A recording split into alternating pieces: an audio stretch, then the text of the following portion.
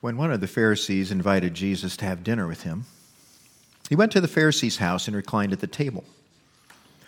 A woman in that town who lived a sinful life learned that Jesus was eating at the Pharisee's house, so she came there with an alabaster jar of perfume.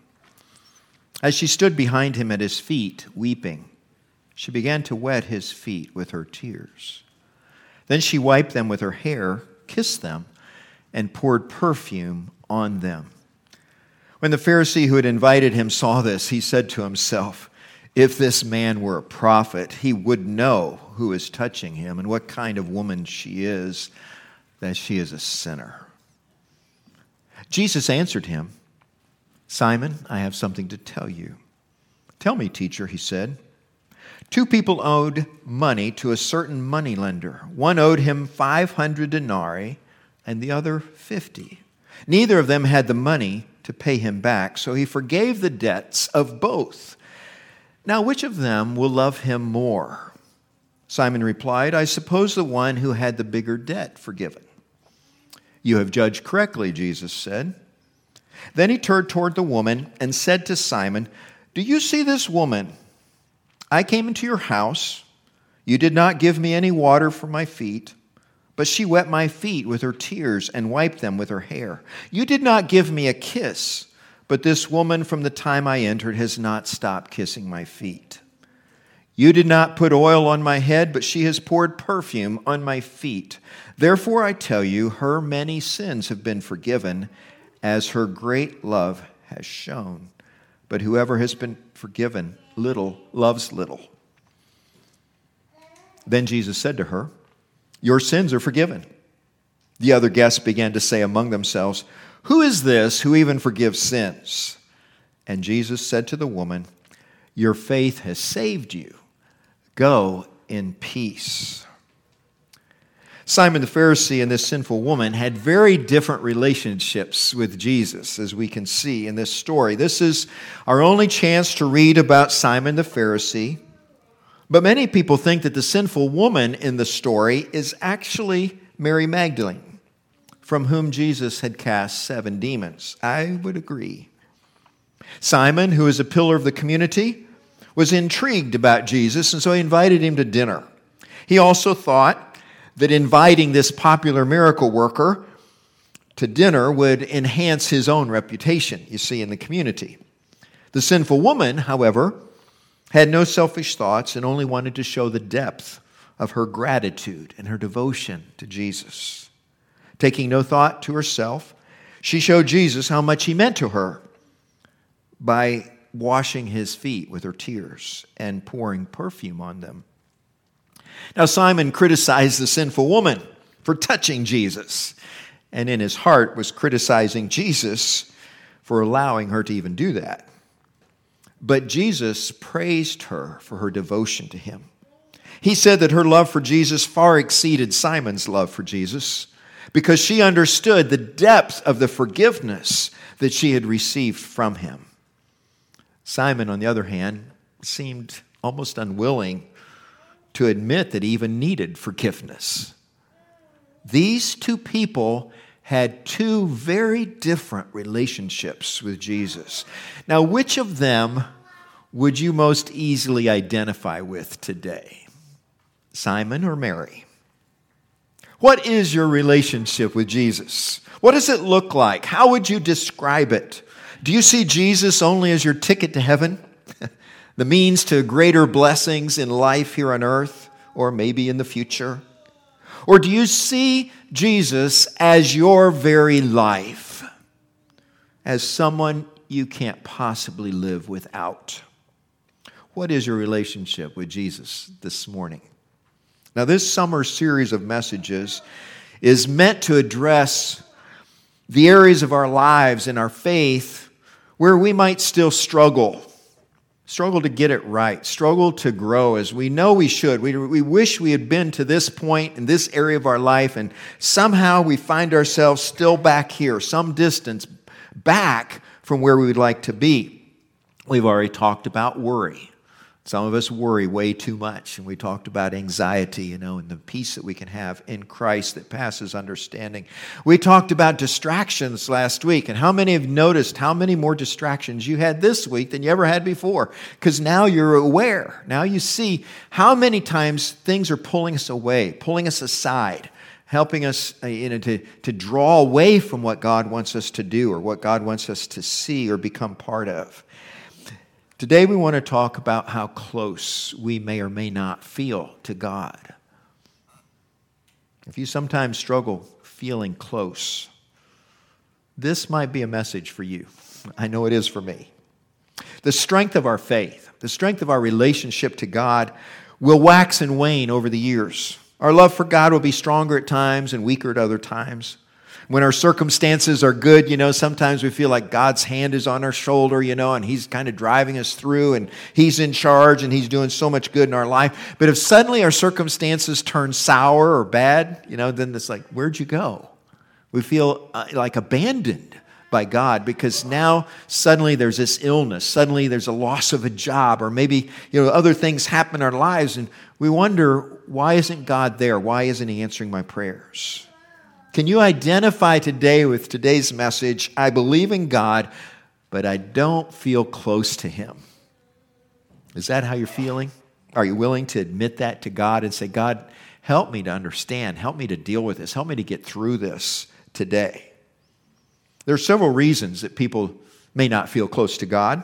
It might be because we have some wrong ideas about God. We're expecting the wrong thing. We're thinking the wrong thing even to begin with. For instance, we might think that God just couldn't care less.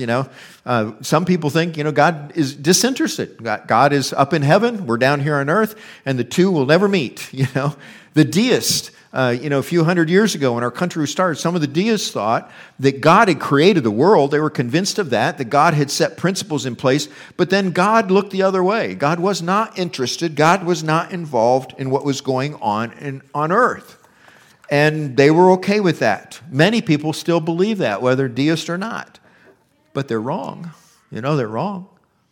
God knows. God cares about everything that is happening on this earth. There's nothing that He's, not aware of, nothing that He is not concerned about, that He would like to see something better happen.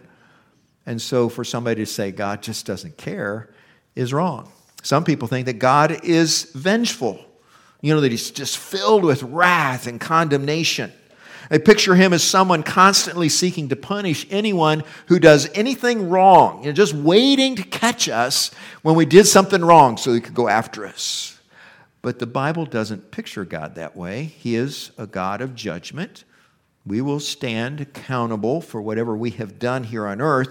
But the Bible says that God doesn't want to condemn anyone, but that rather He would like to see everyone come to faith, come to repentance, come to life in Christ. John 3:17. All right, after John 3:16 says that God did not send Jesus into the world to condemn anyone, but rather to save everyone that He could. 2 Peter 3:9 says that God doesn't want anyone to perish, but He wants everyone to come to repentance. That is, to come back to Him. Now, some people think that God is fickle. You can't count on Him.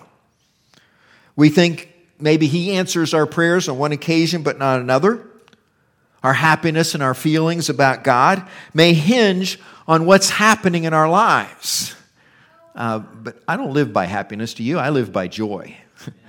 Joy is so different, so much better, because it's based on God, not on my circumstances. But some people kind of put it all together, when God is smiling on them, everything's going great.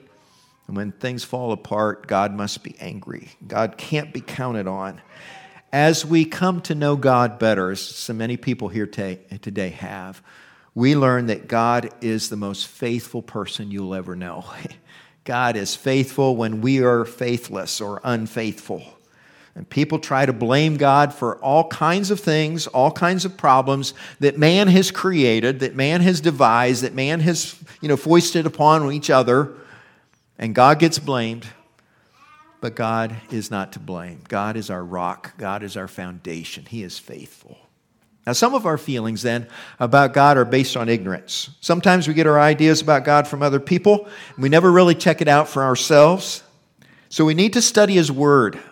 This is a word from God. This tells us all about God, tells us so much that we need to know. And for you to spout off and say, well, I heard somebody say, or somebody feels this way, I guess I agree. Let's not do that. Let's go to the Word of God, learn everything we can, and we will become more and more impressed, I think, with God. We may not feel close to Him because we have some wrong ideas about Him, wrong expectations of Him. Here's another reason we're not close to God. We think God is far away, that we were never taught that closeness to God is something that is even possible or something to be pursued. Most of us have been taught to fear God, to always hold Him in reverence, but maybe we were never encouraged to get as close as we could to Him. And it's like God is on His throne, and God is watching, and God is holding you accountable, and God loves you and whatever, but He's always at a distance, always at an arm's length from us. That's unfortunate because, as we will see today, God desires an intimate, personal, ongoing relationship with each of His children. He desires a relationship like that with you and with me. So closeness with God, to some people, is not even possible. But it is possible. And it should be the experience of every believer. If you're not experiencing closeness with God, fix that, get that right. Thirdly, I'll mention one final reason that we don't feel close to God, and this is not just a feeling, it's a fact. We are not close to God sometimes because we're still holding on to sin. Let's be honest about it. We're not close to God because even as believers, we're still practicing sin on a regular basis. You know, we come to church, we say the things we're supposed to say, we sing the things we're supposed to sing. We may even say some prayers throughout the week. We may, read our scripture or something, but somehow, we're holding on to sin.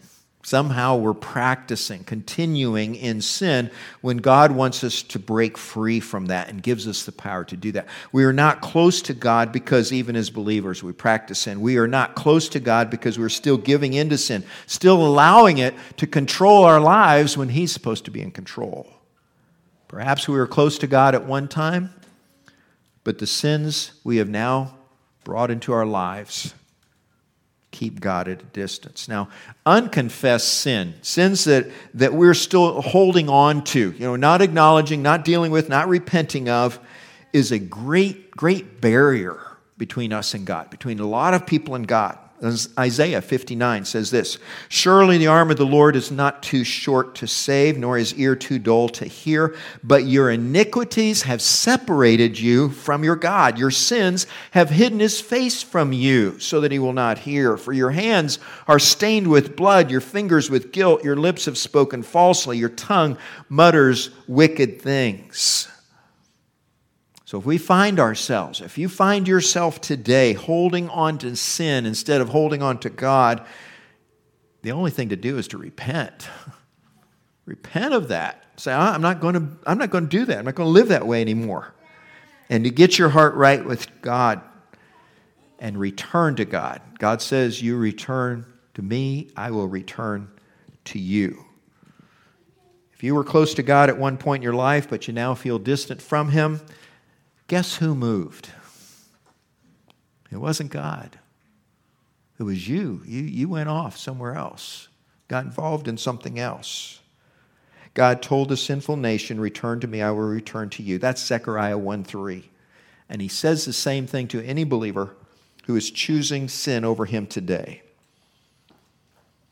Here's a fact all of us need to know as we talk about this, that closeness with God is indeed possible. And in fact, it's one of the greatest provisions that God has ever made for our lives. So let's get into that today. Adam and Eve, walked with God in the Garden of Eden before they chose to sin. And then all of a sudden, that's gone. They're cast out of the garden. Enoch, 7 generations after Adam, walked with God so closely that God took him to heaven. He never even had to experience death. God just says, I'm enjoying this. Enoch, just come and be with me forever. Only place we see that happening. Abraham was called the friend of God. He had a very close relationship with God for the last 75 years of his life. This is a long-term relationship, and then He went home in the old covenant way into the bosom of Abraham. He went in to be with God. Now, these examples of closeness with God are all out of the Old Testament. But think what we have now in the new covenant with God through Jesus Christ. In Christ, we have opportunities for such closeness at even greater and greater degrees than we've ever had before. God wants to be involved. God wants to be included. He wants to help us with every aspect of our lives. And so He's given us His presence. He's given us His closeness. The question is, do we want to be close to God?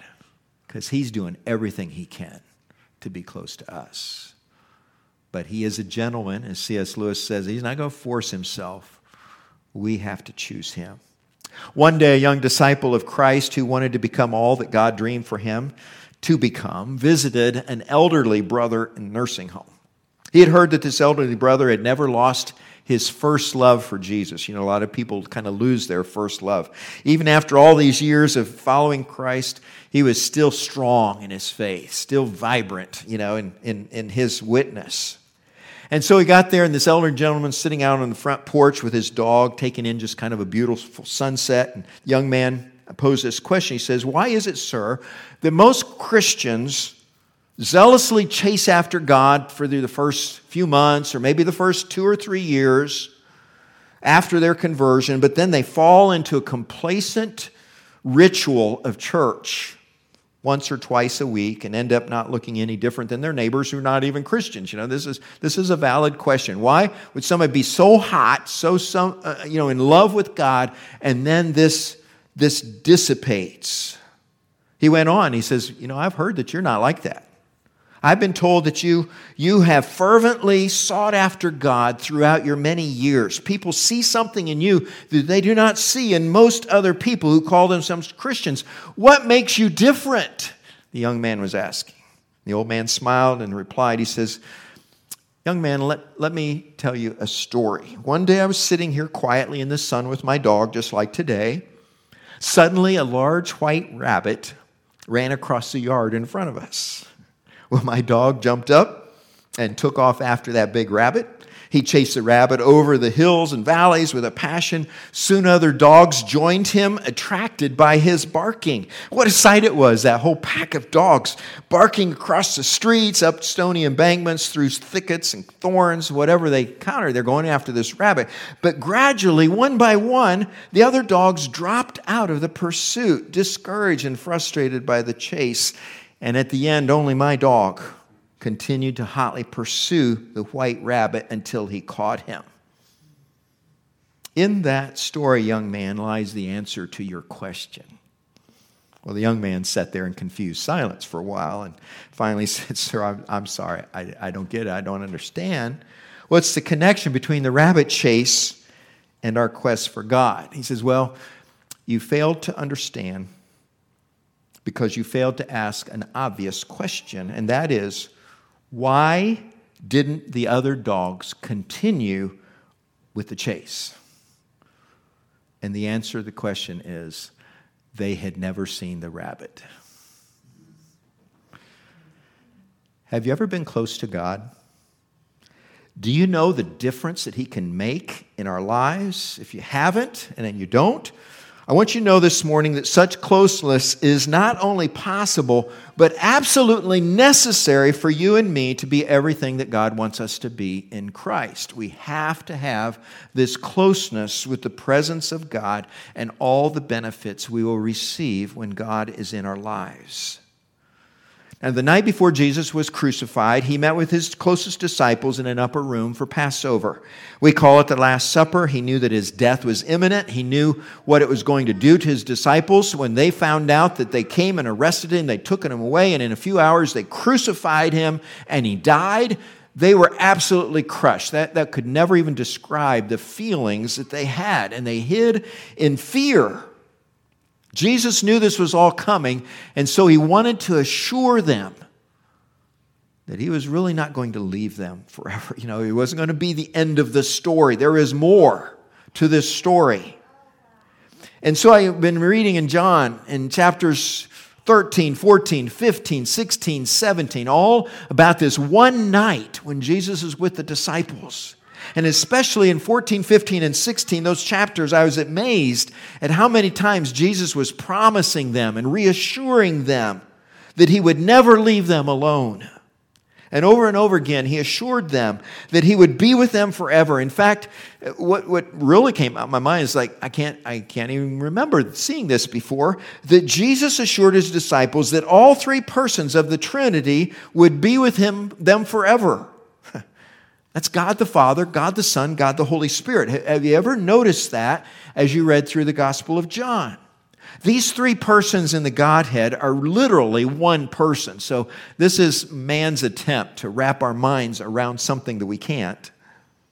And so it's kind of helpful for us to see three different aspects of this one person. So we see them moving through history together in the Bible. But Jesus, the Son, God the Father, God the Spirit, are three different persons all wrapped up in one. Now Jesus was with God at the creation. We see that. He was there at the beginning. Nothing was created except it was created by him, we're told in the Bible. But he became flesh, he became a man in order to show us who God is and what God is like. God became a human being in order to get close to us, to be one of us, to experience what our lives are like. The book of Hebrews says that he was tempted in every way, just as we are, yet was without sin. Hebrews 4:15. And God came to earth to show us how much he loves us. So much that he gave his life for us.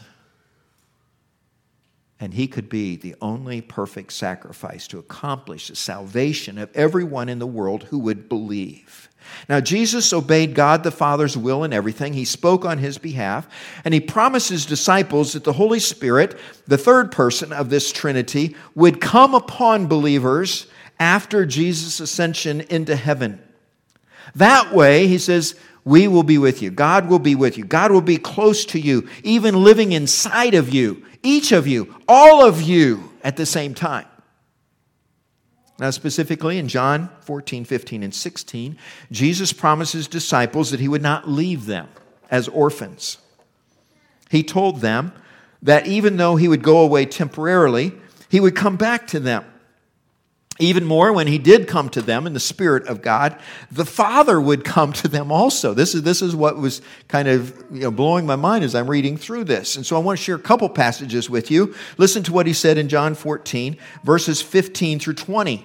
If you love me, keep my commands, and I will ask the Father, and he will give you another advocate to help you and be with you forever, the Spirit of truth. The world cannot accept him because it neither sees him nor knows him, but you know him, for he lives with you and will be in you. Now get this. Holy Spirit's going to live with you and be in you. I will not leave you as orphans. I will come to you. When the Spirit comes, it is the Spirit of Jesus who comes. Before long, the world will not see me anymore, but you will see me.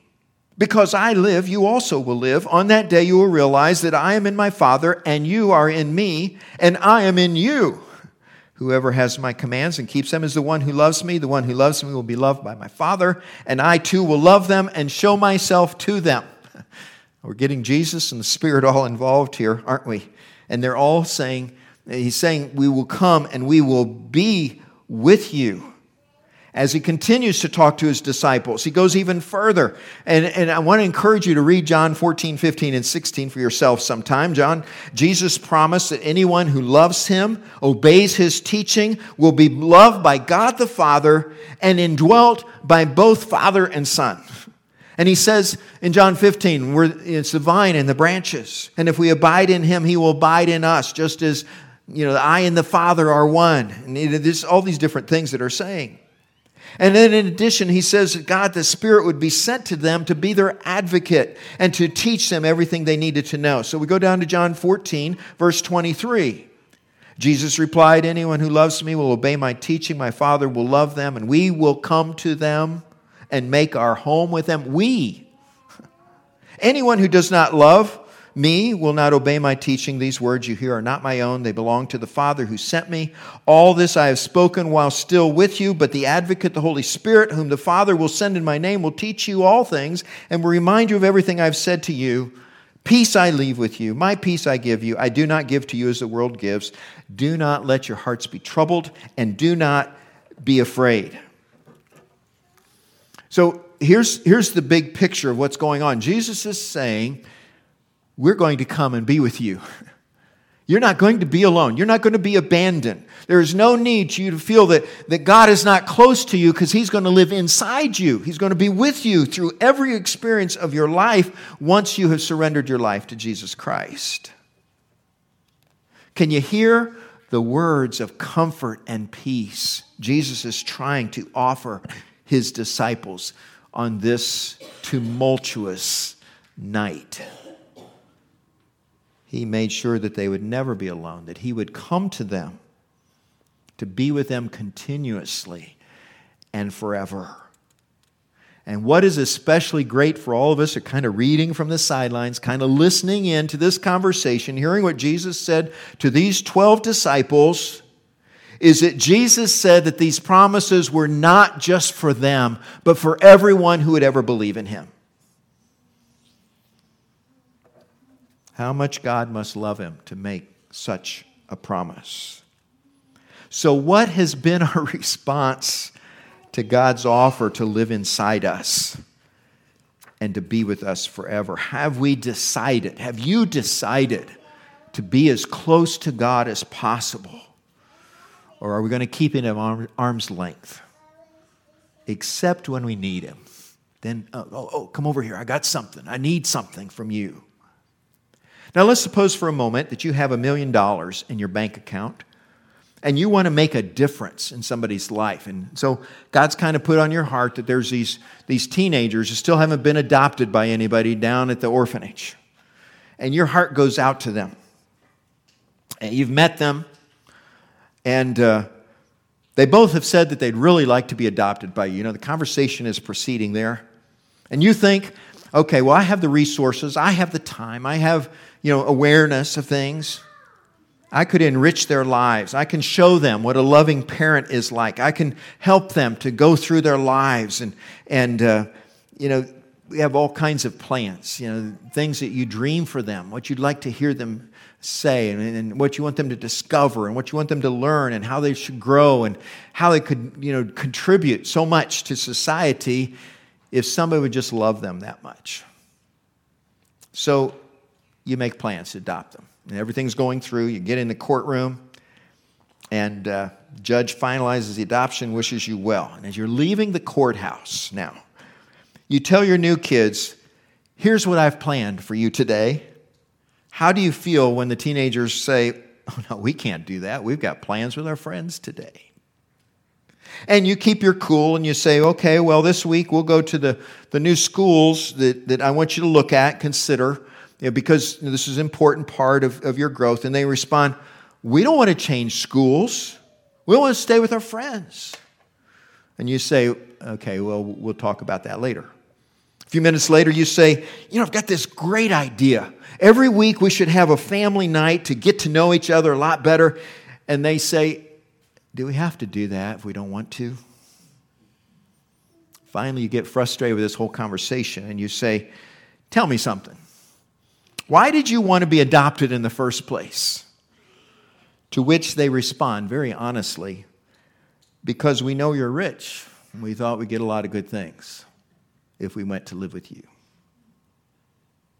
You see, while you were seeking relationship and intimacy and helping these teenagers grow up the best that they could possibly grow up, they were simply trying to gain access to more and more things.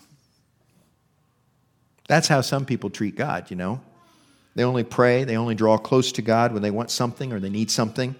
Have we been treating God like a sugar daddy, as a Santa Claus for us? Only making contact with Him whenever we want something from Him? If that's been the case, that's why you're not close to God and you need to repent. Because God has so much more in mind. He loves us more. He loves us better than we love ourselves. He desires for us things that far exceed any desires we have for ourselves. His plan for our lives is so much greater and grandiose than anything we could ever dream up. But we need to surrender our will to God's will. And we need to draw close to Him in order for any of these things to come to pass. So do you want to be close to God? You can decide. You can answer that. If so, what are you willing to do to get there? Now, 2 keys before we go that I want you to kind of hold on to and just hang your hat on. 2 keys to having a close and intimate relationship with God. The first one is simply truth. You can't have a relationship with God unless you're truthful, unless you're sincere and truthful with God, unless you're not holding nothing back. You're not, keeping little side rooms off and little stashes and little private areas of your life. The first key is truth. And this includes not holding on to certain things in your life, holding them in reserve for yourself. Are there areas of your life that you're holding on to that you have not given to God? Are there areas that you've kind of declared, those are off limits, those aren't for you? Are you trying to hide things from God? Are you pretending they don't really matter? That's not of anything of substance. I can do this on the side. Are you allowing them to get in between you and God? Is there sin in your life that the only thing to do is to openly confess that to God and repent of it? You will never be close to God until you honestly deal with these things. So, get them out in the open. Because He must be first. He must be Lord of everything. And He already knows about all these things already. It's not like He'll say, oh, I didn't know about that. But it's good that you brought it up. Because now we can do something. First key is truth. Second key is time. You can't have a relationship without God without time. Same as any other relationship. Tell your wife, your husband, I love you, and you never spend time with them. It doesn't work. This means you have to set aside time to begin each day with God, to ask Him to lead and guide you throughout that day. This means taking time to read and study and meditate on His Word on a regular basis so that you can get to know God better, and so you'll know how to live your life, how to please Him, how to honor Him, to show your love back. This means remembering moment by moment throughout every day of your life that your life in Christ depends on abiding in the vine. Practicing the presence is how some people put that. Understanding that He's there every moment and living your life in that moment with God. If you desire to have a close relationship with God, you have to put time into it. And if you do not put time into it, you'll never be close to God. It's really that simple. So I want to go back as we close to where we started, to the story of Simon the Pharisee and Mary Magdalene, or the woman who is a sinful woman who came to Jesus and showed her great devotion to Him. Somehow, Mary knew that Jesus knew what she had done and accepted her anyway. That had already been cleared out. That's why I think it could be her. He's already dealt with her. He's already cast out the demons. She's already starting to put her faith in Him. She knew already that she had received Jesus' love and forgiveness and affirmation. And she's so grateful for what Jesus has done for her that she is moved to tears as she expresses her simple and yet extravagant act of devotion to Him. As followers of Christ, God lives inside us. And He wants us to know that He will never abandon us. He will never leave us alone. And if we will only just draw close to Him, He will draw close to us. And He will guide us and He will bless us in ways that we can't even imagine. He will use us to His glory as we surrender to Him in that relationship. God has made every provision possible for us to be close to Him. Is that what we want? Let's pray.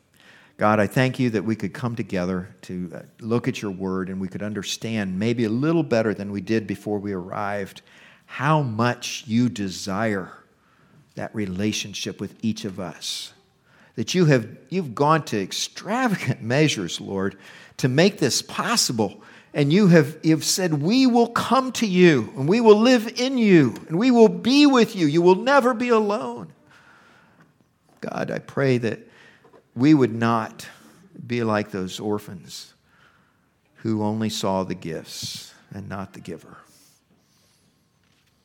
Help us, Lord, to give our lives to you completely without holding anything back. Help us, Lord, to repent of anything that is a barrier between you and us. And perhaps it's a sin. Maybe it's a relationship with someone else. Lord, help us to be real and honest before you.